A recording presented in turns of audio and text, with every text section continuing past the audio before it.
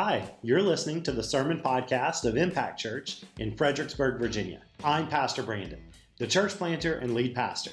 We are a new church in the DC area that is centered on the gospel and sent to our neighborhoods, Northern Virginia, and the nations. Please visit our website at www.impactfxbg.church. There, you'll find our current meeting times and locations. Our prayer is that you are encouraged by the message you hear today and fall more in love with Jesus and others. Thanks for listening. Hey man, if you have a copy of God's Word today, of the Bible, whether you brought a physical Bible or a cell phone or tablet, feel free to get that out and turn with me to the book of 1 Timothy chapter 3.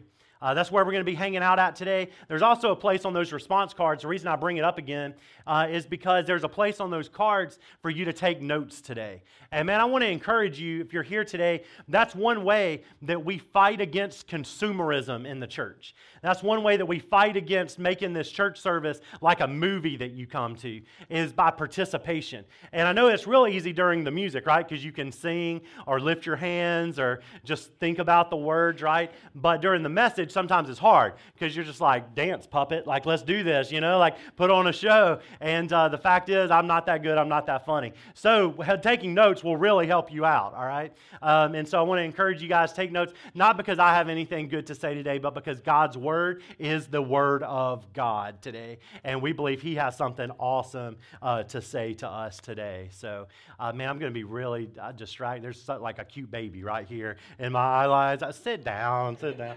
That's a new dad, everybody. Anyway, so I want to encourage you guys to take notes today. And here's what we're going to do. So we're going to walk through some of God's Word. Last week, we spent some time talking about what are the qualifications for someone to be a leader in God's church. And we talked about how those qualifications in the beginning part of chapter 3 weren't just for leaders, but they were actually really good character qualities for everybody that follows Jesus. And so we got a chance to talk about that last week, so I'm not going to go back through that, but Paul kind of continues his letter to Timothy in 1 Timothy chapter 3, talking more about, okay, so that's for leaders, but how should everybody act in the church? Like, what should that look like? And so if you're taking notes, I just want you to write this down. This is kind of a phrase that we want to cling to today, is this: church is a family. Church is a family. I believe with all of my heart, like there are so many different analogies we could use to talk about what the church is, right? A lot of people, when they think about the church, maybe you think about an organization, or maybe you're a business person and you think of, a church as like, oh, you run that just like a business, or maybe you're involved in a lot of civic organizations and things like that. And so you think, oh yeah, I'm a part of, the Rotary Club, and I'm a part of the Lions Club, and I'm a part of the Impact Church, and it just kind of becomes part of your charitable, service. And a lot of times people think about the church that way, but there's a lot of definitions for the church. But today I want you to write this one down. Church is the family of God. Church is the family of God. And that's kind of what we're going to be talking. But under that, you can put an asterisk if you're taking notes, and you can write this. Church is the asterisk awkward family of God. Yeah, just put the word awkward. Embrace it, all right? Because here's the fact. And I just want to set some of you free today. Man, we're about to have some, I'm about to set you free today. Listen to me. Everybody has an awkward family. Everybody. Hey, your family's here today. You don't need to be amen. I heard the most amens from people that brought their family today. I'm sure they're talking about the ones who aren't here. Listen, everybody, because here's the deal. Like so many times we run our life as if we are the only ones with that weird uncle we hope nobody ever meets, right? Just me? I'm the only one with the weird uncle? All right, so yeah, okay, thank you, sister. All right, so listen, I know, we all have awkward families. Maybe you say weird families. In fact, I went and did some research for you because I love you. Because I love you, I wanted you to see, and I want you to leave here today going, you know what? It could be worse. It could always get worse. I brought some pictures just to illustrate the point of an awkward family. Here's the first one up here. I don't know if you guys can see that. Guys, that's a real family photo right there. Where are my people who remember the days of getting your family portrait at J.C. Penney or Olin Mills? Oh, okay. All right, you go into a studio, but then, like in the late 80s, early 90s, they got really fancy. And they said, you know what, we can put people's pictures in the background of family photos. So I don't know what's like better, the fur coat or the suspenders, or just dad looking off into the distance. Let's take a look at another awkward family photo here. This is really great because the dog gets center stage. Like, it's not like the dog is the one looking over the family, but it's the dog, I'm guessing mom and dad, who mom looks really happy and dad looks like, when did we get the dog? Or, better yet, why is the dog wearing a sunflower dress or whatever that is? Go to the next awkward family photo. This is fantastic. This is fantastic. Because here's the deal, we don't even have to pay JCPenney for this photo anymore, because if you got kids, especially a baby, I guarantee you, especially the moms in the house, you got a picture like this of one of your kids freaking out while you're trying to be all sweet and stuff. The thing is, the baby's not even mad. It's just legitimately terrified. All right, go to the next awkward family photo. Yeah, I know. Listen, I thought, I really shouldn't bring this picture to church. But, if we can't talk about it at church, where can we talk about it at? I think they're trying to be Mary and Joseph. Like, I think that's what's happening here. And I just want to say, extra bonus points if any of you send me your Christmas card next year and it looks like this, all right? I'll even lend you my dog. The dog's eyes, y'all. Do y'all see that? All right, go to the next. Okay, this is my favorite one. Because I think I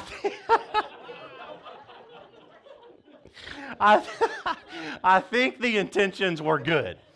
Like, I think it started off with like really good intentions, and then little Johnny turned into a psychopath right there in real time at the Olin Mill studio. It's fantastic. I think they're just showing off their sports, but little Johnny's about to get them some. All right. Hey, listen, you can take those down. Here's the truth. Guys, all of us have an awkward family. In the Church of God, listen, we are a family, but it's okay to admit we're somewhat of an awkward family, because the reason we're a family is that we are all brought together by only one thing. Like, we are not all here together in this room today on a random Sunday morning because we all like the same sports, or because we all share the same hobbies, or we all studied the same thing in school, or we all work the same occupation. No. See, we are all here today because we believe in Jesus Christ. Like, we believe that Jesus is alive, and that one truth has brought people from many different backgrounds, many different countries and nations, different languages that are spoken, like different backgrounds, different occupations, different interests, different hobbies, we would never find ourselves in a room together under any other circumstance than that of Jesus, right? Right? Okay, don't be passionate about it, all right? Maybe we'd like each other, I don't know. But the fact is, because of that, sometimes things get a little awkward.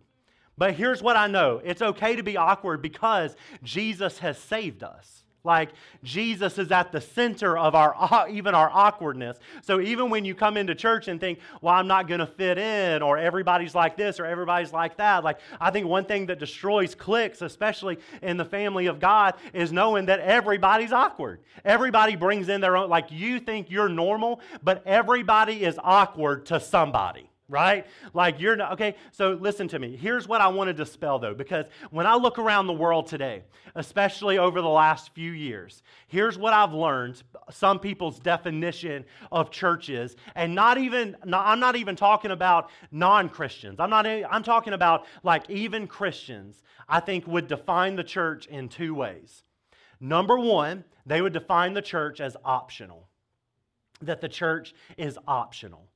That it's something that you can do, but you don't have to do because your salvation is not dependent on it, and we believe that, but we would look at it as optional. Being a part of church is optional, especially now because we can, live stream, we can do all this stuff. So showing up to church is just something I can do as an option, and that's how we would define it. A second definition that I think a lot of people are defining church with right now is irrelevant. Irrelevant. Okay, maybe the church isn't optional, but the church is definitely not relevant to anything, right? So there's some people who think the church is not relevant to the world today, that the world has moved on, the church is 50, 60 years in the past, doesn't matter. But there are even Christians, like people who think, man, why would I bother coming to church? Because it's not going to be relevant to me. Like it's not going to make a difference in my life. Like I'm going through things. And let me tell you something, like church itself is not going to make a difference in your life. But let me tell you something, when the church is getting it right and putting Jesus at the center and Jesus Christ is high and lifted up, man, the blood of Jesus will cover every messed up thing in your life today.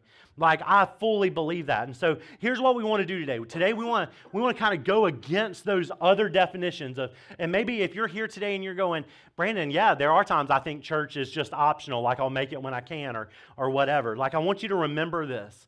The church is a family. Right? I don't go home to my family and say, well, you know, my wife would love to have me home today, but if I don't make it, it's no big deal. Like I would never do, like I'd be in so much trouble, you know? Like that's not optional. And so I want us to think about that. So let's dive in today. 1 Timothy chapter 3. We're going to read through this. I'm going to make some notes. We are going to read a lot, but I'm going to try to speed through it, which is why I've had my extra cup of coffee today, all right? So I'm going to try to speed through it, put this podcast on double time, and try to get through it today, because after the message, then we're going to call Wes and Britter up, and we're going to lay hands on Wes and officially ordain him as an elder of Impact Church. All right? So 1 Timothy chapter 3, starting in verse 14. If you're there, say, I'm there. Awesome. Paul writes to Timothy, I hope to come to you soon, but I'm writing these things to you so that if I delay, you may know how one ought to behave in the household of God, which is the church of the living God, a pillar and buttress of the truth. So I want to just stop right there, because that is a theme verse. I think it is probably the theme verse for all of 1 Timothy. So if you're just in a mood for a tattoo today, if you like need something like that, all right, this is your moment. All right, I highly recommend this verse. But listen, like I want you to highlight and underline that verse, because in verse 15, like Timothy says, he's writing to the church and says, the reason I'm writing this, the whole point of this, is so that you guys know how to behave in the household of God. The household, meaning it is a family. God is the Father. He is in charge, and we are all gathered together as His children. And sometimes, when I've got 3 kids of my own, and sometimes I got to lay down some ground rules. I got to say, guys, for you to function like as a fully functioning member of this household, here are some things you need to know. Like here are some things of how things are going to go, right? And so that's what the Bible's doing for us.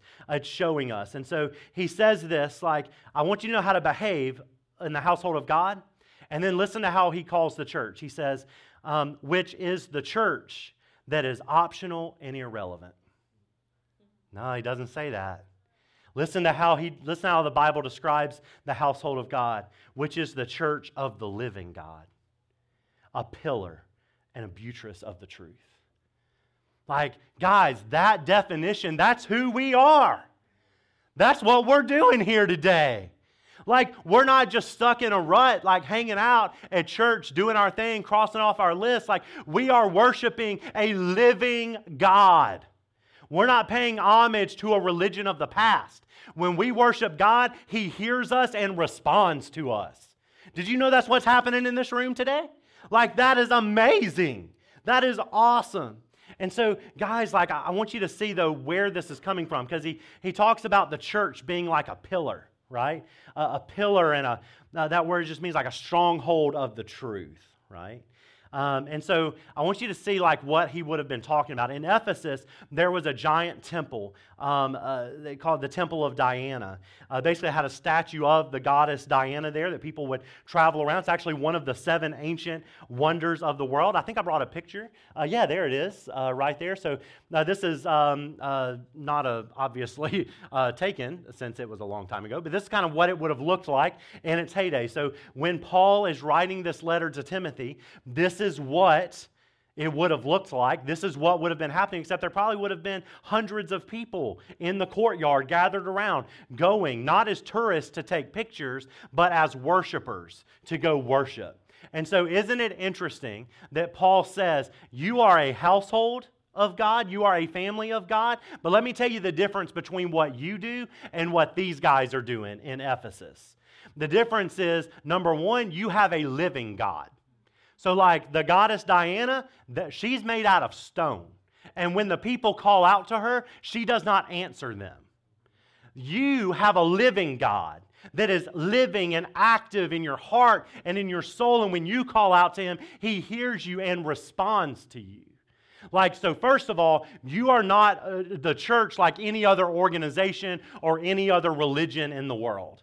You are set apart because your God is living. But then He says you're a pillar of truth. You are a pillar and a stronghold of truth.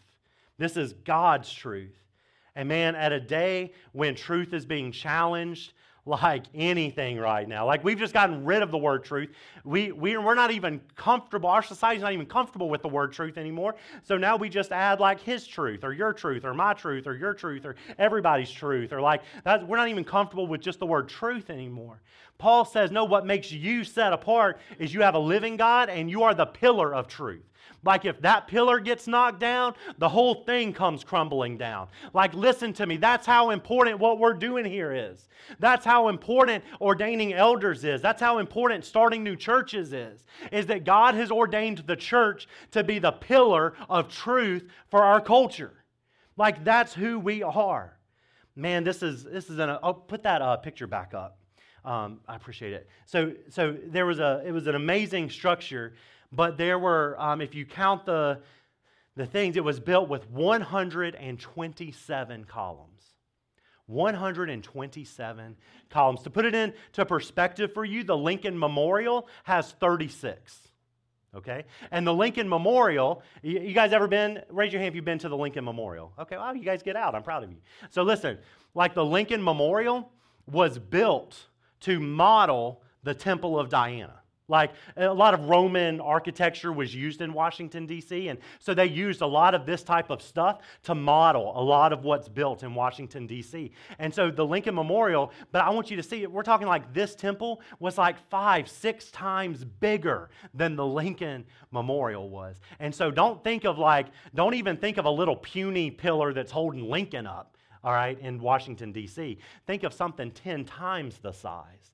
And Paul, the Bible says, that's what we are for the truth of God. Isn't that amazing? Man, let's keep reading verse 16. Paul says, great indeed, we confess, is the mystery of godliness. Oh, listen to this, church. He was manifested in the flesh. He's talking about Jesus. He was vindicated by the Spirit. He was seen by angels, proclaimed among the nations, believed on in the world, and taken up in glory. Man, how many of you know that's a beautiful verse? Like that is telling us who Jesus is. And so Paul is like, hey, if you're wondering, because some of you might even be like, okay, Brandon, I'm cool. Like we're the family of the living God. We're a pillar of truth. But what is truth? Verse 16 is the truth. So if you're wondering like, okay, Brandon, what is the truth that I'm supposed to be holding up? What is the truth? Because that we as Impact Church were started here in Fredericksburg for like, what is that truth? Well, the truth is this, that Jesus was manifested in the flesh. He was vindicated by the Spirit. He was seen by angels. He was proclaimed among the nations. He was believed on in the world, and He was taken up in glory. This is who Jesus is. That is the truth that we are called to protect. But before that, Paul says there's a mystery of godliness. And so if you're taking notes, I want you to write this down. Like, what is godliness? Because we use that word a lot, right? That's a godly woman. That's a godly man, especially people, I hear this all the time when I'm talking to somebody who's like just dating someone, or they're like about to get in a relationship, or they want to get in a relationship, and I'm asking them, like, what are you looking for? And I always hear like, I just want a godly man. I want a godly man. I just want to find a godly woman. And then I have to ask, well, what does that mean? Like, what do you mean you want a godly man or a godly, like, what does that mean? Because we can all have different definitions, right? We just throw that word out. Let me tell you what I think godliness means in Scripture. A godly person is a person saturated in God. Saturated in God. I'm talking like a sponge that you set down in the sink of your kitchen and run the water so that it's just pounding on that sponge and walk away for about 3 days. That is what I'm talking about. Someone who just sits and soaks in the presence of God in their life through reading the Word, through prayer, through worshiping, through serving in God's church and in the community. Like, this is the type of person that is a godly person. And this is important because the word godliness is used 9 times in this book. Like in the book of 1 Timothy, he refers to godliness 9 times. And so this is who we're supposed to be as the church, guys. So I know I used a dating analogy, but here's the deal. We all are supposed to be godly people. Like looking for someone godly is not just like, going on like an exploration, trying to find someone that you can link arms with that's worthy enough, okay? Like the bottom line is in the church, we should all be walking worthy enough. But the fact is, sometimes we miss the mark. Right? Sometimes we don't walk worthy. And I want you to hear that, like, Paul is telling us that, man, this is why Jesus came. Jesus came because sometimes we're not going to be godly. Sometimes our character is going to miss the mark. And when that happens, Jesus gives us grace, and he literally changes our heart. See, grace without change is cheap grace. You don't want grace without change, because grace without change just lets you keep going down the path of destruction. And that might be grace, but it's not love. See, you want the grace that is expensive, that cost Jesus his blood and his life. And that grace forgives, but it changes. It sets us on a course towards eternal life, being godly. All right, let's keep going here. So that's the first couple of verses there. And that is who we are as a church. That is who the Bible says that we are. Don't get me wrong, I'm not saying, that's the vision of Impact Church. Who cares what the vision of Impact Church is? That's who we are. That's our identity. Our identity is what we just read. So now, what are we supposed to do about it? Right? Because vision is worthless if we don't have a mission. Right? And so because now we have a vision of who we're supposed to be as a church from God's Word, then what does that cause us to do? So let's flip over to chapter 4, or scroll down to chapter 4, 1 Timothy chapter 4. And I'm just going to read some, and this is going to tell us now, because of who we are as the church, what are we supposed to do as a church. 1 Timothy chapter 4, starting in verse 1. If you're there, say, I'm there. I'm there. Great. Now the Spirit expressly says that in later times some will depart from the faith by devoting themselves to deceitful spirits and teachings of demons, through the insincerity of liars whose consciences are seared, who forbid marriage and require abstinence from foods that God created to be received with thanksgiving by those who believe and know the truth. For everything created by God is good. Aren't you glad? And nothing is to be rejected if it is received with thanksgiving. For it is made holy by the word of God and prayer. All right. Now, there's a lot of cultural things and contextual things that are happening in this passage. I'll try to point out a couple of them, but for lack of time, I'm not going to be able to get to every single one of them. But the first thing he's doing here is saying, hey, one of the first things you as a church have to do is defend against false teachers. Like, you got to defend the truth against false teachers. And false teachers are sneaky, man. They're people who, like, you listen to them, and they're saying all the right things. Like, everything looks legit. But then when you start to hear something, they'll say something that literally goes totally against the gospel, right? And some of these people, yes, are outside the church. But let me tell you something. Most of them are inside the church. Most of them are people teaching these false teachings, right? Because here's the deal. A false teacher is not going to get up and announce themselves, hey, guys, welcome to Impact. I'm Pastor Brandon. I'm a false teacher here at Impact Church, and we are so glad that you're here. Like, that's not going to happen, all right? That's why they're sneaky, all right?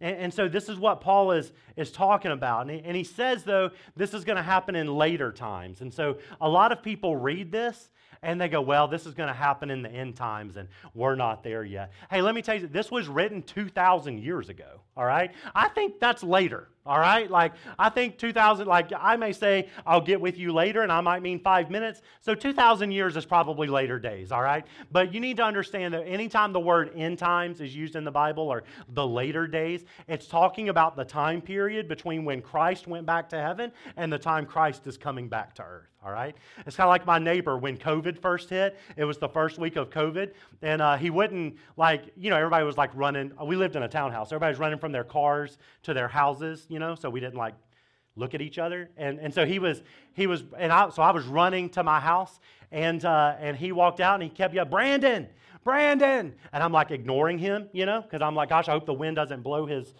stuff on me. And so I'm like running in, and finally I look around, he goes, Brandon. And I said, yeah. He goes, hey, you're a pastor. I got to ask you a question.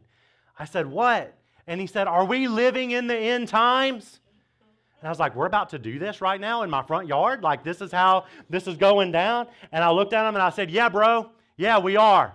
And I closed the door and I went inside. And then we moved 2 months later. So I have no idea, we're probably, he's like, man, they really went off the grid, I don't know. But the fact is, this is the end time. We don't know how long it's going to last, but that's where we're at, all right? And listen, a lot of times we may say, oh, there's no false teachings at Impact Church. There's no false teachings in Fredericksburg. I even have people tell me, oh, you're moving to Fredericksburg. Yeah, it's the Bible Belt, man. I'm like, yeah, come spend some time with me. Let's figure that out. So listen, but there are false teachings in Northern Virginia. There are false teachings in our culture, but they look deceptive. They look like things like, hey, your religion is enough. Oh, you go to church on Sundays, that's fine. You'll go to heaven, it's fine. And the fact is, no, you can show up to church every day of your life for your whole life and still never follow Jesus. We hear things like, hey, listen, God's Word is great, but it's an old book, and it was written a long time ago, and some of it is contextual, and, just take it with a grain of salt and only accept the parts that make sense to you. It's a real thing, isn't it? How about this false teaching? Hey, money, a good job, a good education, getting the right degrees, landing the right type of job, that is all you need to be sufficient for life. God will bless everything else. It's a false teaching. How about this one? Man, any religion can get you to heaven. Like we're all religions, we're all one, and we need to be unified together around that. And let me tell you something, I do love people from all religions. We may even have some people here today who are from different religions. We've had people from different religions visit our church. And here's what I tell you, man, I love you so much, and I'm here offering to you the missing puzzle piece of your life. Because I believe every religion is looking for Jesus. Every religion. And we're no better because we found him. We just have him and offer him to you as a gift to fulfill the puzzle that you're trying to put together in your life.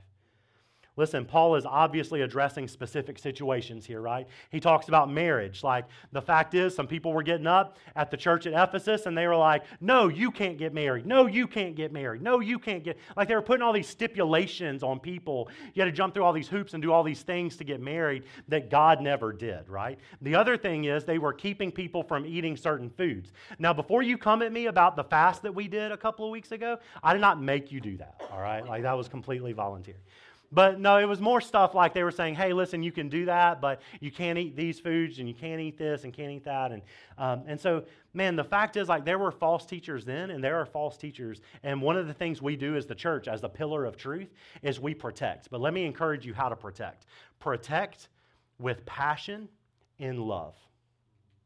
Because if you go off on someone and don't practice love, then you are just as false of a teacher as the person coming at the truth. So if we're protecting the truth, but we're not loving about it, then we are also adding into the false teachings. All right, let's keep reading verse 6. Paul says, if you put these things before the brothers, you will be a good servant of Christ Jesus, being trained in the words of the faith and of the good doctrine that you have followed. So Paul is basically telling them, hey, you're supposed to talk about these things, which is hard because I'm going to be honest with you. There's things even I've said today that I'm normally I wouldn't preach on that on a Sunday. But the fact is we're going through the book of 1 Timothy. And if I skip a verse, you're going to be like, he skipped it. So we have to go through it, all right? But Paul says this is good. Talk about the Bible. Don't be ashamed of the Bible. Don't be scared of the Bible. It is good for us. Every good thing comes from God, right? And that what this passage says is that everything God has created is good, right? And that includes his word. All right, let's go to verse 7. Verse 7 says, have nothing to do with irreverent, silly myths. Rather, train yourself for, somebody say that word, godliness. For while bodily training is of some value, godliness is of value in every way, as it holds promise for the present life and the life to come. And here's what I hear Paul saying here. It's hey, if you're going to commit your life to something, if you're going to put your energy towards something, if you only have so much time in a day or so much physical stamina to give it towards getting close to God. Like, give that energy, give that time, give those resources, give it to saturating yourself with the presence of God. And he says, because those other things, they're not bad, but they're going to pass away. But the presence of God will remain forever. All right, let's pick up in verse 12. I skipped a couple of verses. I'm going to come back to them. Just seeing if anybody was going to notice. 1 Timothy chapter 4, verse 12, Paul says, "Let no one despise you for your youth, but set the believers an example in speech, conduct, love, faith, and purity." So the cool thing is, like, I don't know if anybody else grew up in church, but I grew up in church, going to church, and so this was like when I was growing up, this was every teenager's life verse, all right? Like, this is how I knew you grew up in the 90s youth group, is if you have this tattooed on your ankle. Like, I know that. I see it, right? So, like, the fact is, like, this was my life verse, but that was my life verse when I was, like, 14, 15, 16. Used it as a rally cry, right? To be like, hey, you can't look down on me. The Bible says, Mom. You know, and then I get in big trouble, all right? Like, and so it didn't really work out for me. But here's the deal. Timothy is not 14. Timothy, we think he's about 30 years old. Some people say late 20s, some people say mid 30s. So let's just round it and say he's about 30 years old at the time. Well, first of all, I was thrilled to hear someone in their 30s was considered young. I was like, really, like, praise the Lord, thank you. I love God's word. I love God's word. So like, we know that, but listen, like, a lot of times when we think about doing something great for God, a lot of times we think it has to be someone older. We think that it has to be someone that has enough experience, or someone that has enough money, or somebody that has enough resources, or someone that has a big enough house, or someone that has all of this stuff. And I just want to set the record straight. Like when we're talking about a great revival, every great revival that's ever happened in our country for the last several hundred years has started among youth groups and college-aged people. Every great historic revival. That's why when they're like, college campuses, I'm like, yeah, don't you read like church history? Like, that's always where God's presence lands. And let me tell you why I think that is. The reason I think that is because God knows that young people will actually do everything He says to do. The fact is, my life has gotten complicated. Babe, please hold it together. Please. I know this isn't my therapy session, but please hold it together, all right? My life has gotten complicated.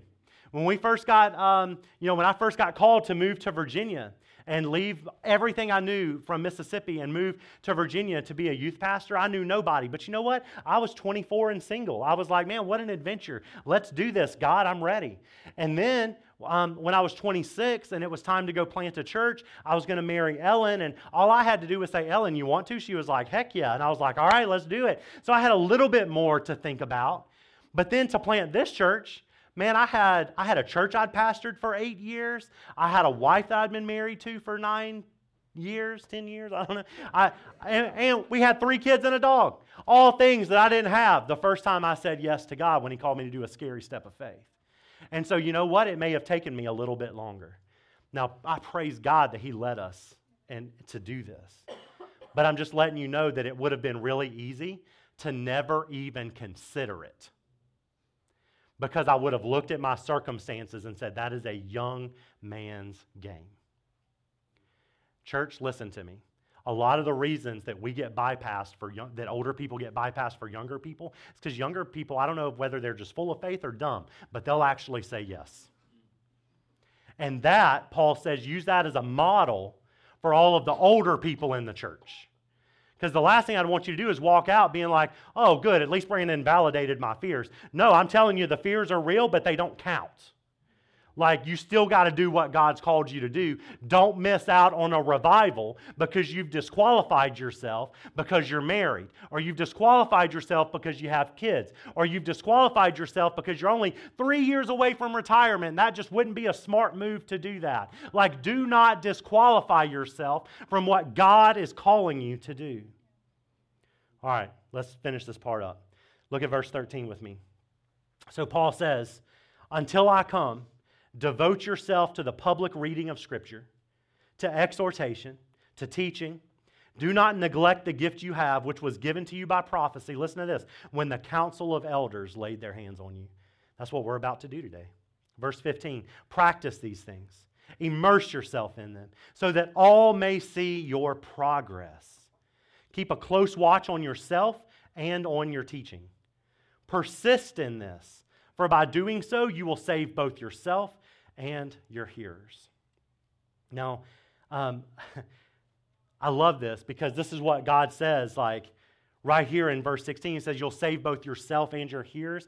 He's not saying that, okay, Timothy, if you'll just keep preaching and be faithful, then you'll be saved. No, he says, you've already been saved by the blood of Christ, by God's grace and your faith. Like, you've already been saved. But listen, you will demonstrate your salvation.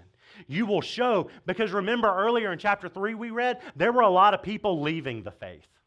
There were a lot of people going, man, this got too hard. This got too awkward. This got too weird. They didn't have my preferences. I didn't like their style of music. I didn't like the Timothy's style of preaching. And so they just departed from the faith, doing their own thing. And Paul says, no, you stay faithful. And by staying faithful, you will show everyone the salvation of Jesus. He says, and by your faithfulness to continue to uphold the truth and teach the truth, not only will you show that you're really saved, that you are following Jesus, but many people from the nations will also get saved because of your commitment to the truth. And so I want to say this. I said this, something similar. I'm not going to, just for sake of it being personal between Ellen and I said something personal like this, in this vein, to Ellen whenever we got engaged. But I believe, and I'll say it here to you, something similar to you and even to Wes as he gets ready to be ordained today, is listen, my desire in my heart is that because we planted this church, because you are helping plant, like we are all planting this church together, because of this, that many people from all over the nations are going to hear the gospel of Jesus Christ. Like, had we not done this, that there might have been people who never may have heard the good news of Jesus.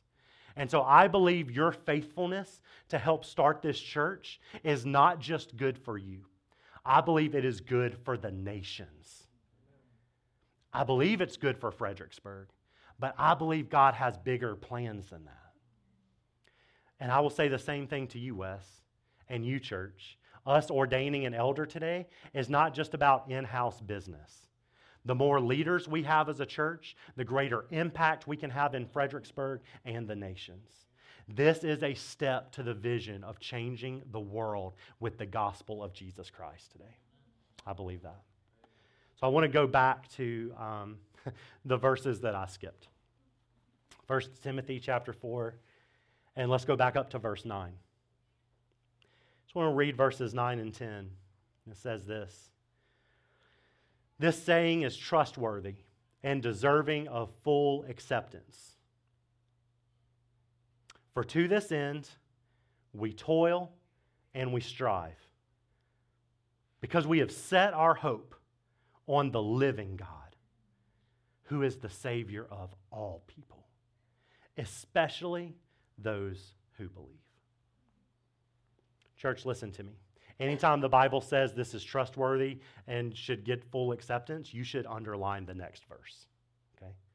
In this verse, he says, to this end we toil. Let me tell you something, man. Planting a church is hard. Wes, being an elder is hard. Like, these things are not always easy. They're not always comfortable. You go, man, I'm coming to a church. I could have just gone to a church and just sat back and nobody would have known I was here and I wouldn't have been challenged, but I would have felt good. You know, we have these, like sometimes being a part of starting a new church and making disciples and evangelizing lost and doing this, like sometimes it's hard. Sometimes it's hard. And so Paul says, if you want to make sure you don't give up, then don't forget the end. Don't forget what you want to see at the end. And he tells us, the Savior of all people. Guys, that's what happens at the end, is all the nations hearing the gospel of Jesus Christ. So yes, it's hard, and on days when you go, man, I was in kids ministry, and it's just a labor of love, but it is a labor to hang out there. It is when you come in and go, man, I got to wake up early and I got to help set these drapes up and sound stuff. It is a labor of love, but it is a labor. Listen, church, listen to me. This is why we toil. Not so that we can have this church. We toil for the salvation of all the nations. And when you have that goal in your mind, it makes it a lot easier to say yes to what God is calling you to right now.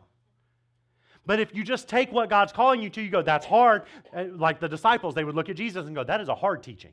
Like we would look at God and go, that is hard. I do not like that. And then we may go do whatever we want, right? But listen, when you know the end result is the salvation of your neighbors, of Northern Virginia, and of all the nations, then you can say yes to what God puts in front of you.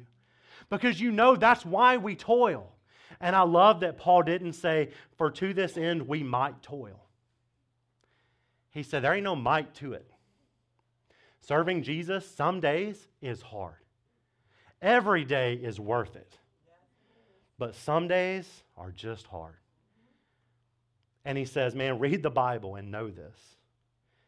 But man, I want you to know that there are millions of people in the D.C. area. Millions of people in the D.C. area. Out of almost 8 million people, only 10% claim that they're a Christian in the D.C. area. Okay? That doesn't mean they are. It just means they filled out the survey and said, yes, I am. 1 out of 10 in a city of almost 8 million people. Then you look at, and listen, all those people, they have no idea what the family of God looks like. They don't know. And if they did know and they left, maybe they didn't receive a biblical image of what the family of God looks like. Maybe they received an abusive image of what the family of God looks like. Guys, there are hundreds of thousands. I know all these zeros are hard to compute, but hundreds of thousands of people within driving distance to where we are right now that have no clue what a healthy family of God looks like. Like hundreds of thousands could have driven here this morning who don't have any vision or visual of what a healthy family of God looks like. And ultimately, all these zeros represent souls of people who have names, who will spend forever somewhere. And what if we have been put here in this time, in this moment of history, to bring a little bit more hope to these souls that belong to people who have names, who will spend eternity somewhere? Hi, Pastor Brandon here. Thanks again for listening to our Impact Church Sermon Podcast. If God has spoken to you today or you have a prayer request you'd like to share, please email us at hello@impactfxbg.church. If you're local to the Fredericksburg area, we would love to see you for worship in person. But if not, please let us know if we can help you find a gospel-centered church right where you're at. Feel free to connect with us on Facebook or Instagram and on our website, www.impactfxbg.church. Until next time, keep living the dream.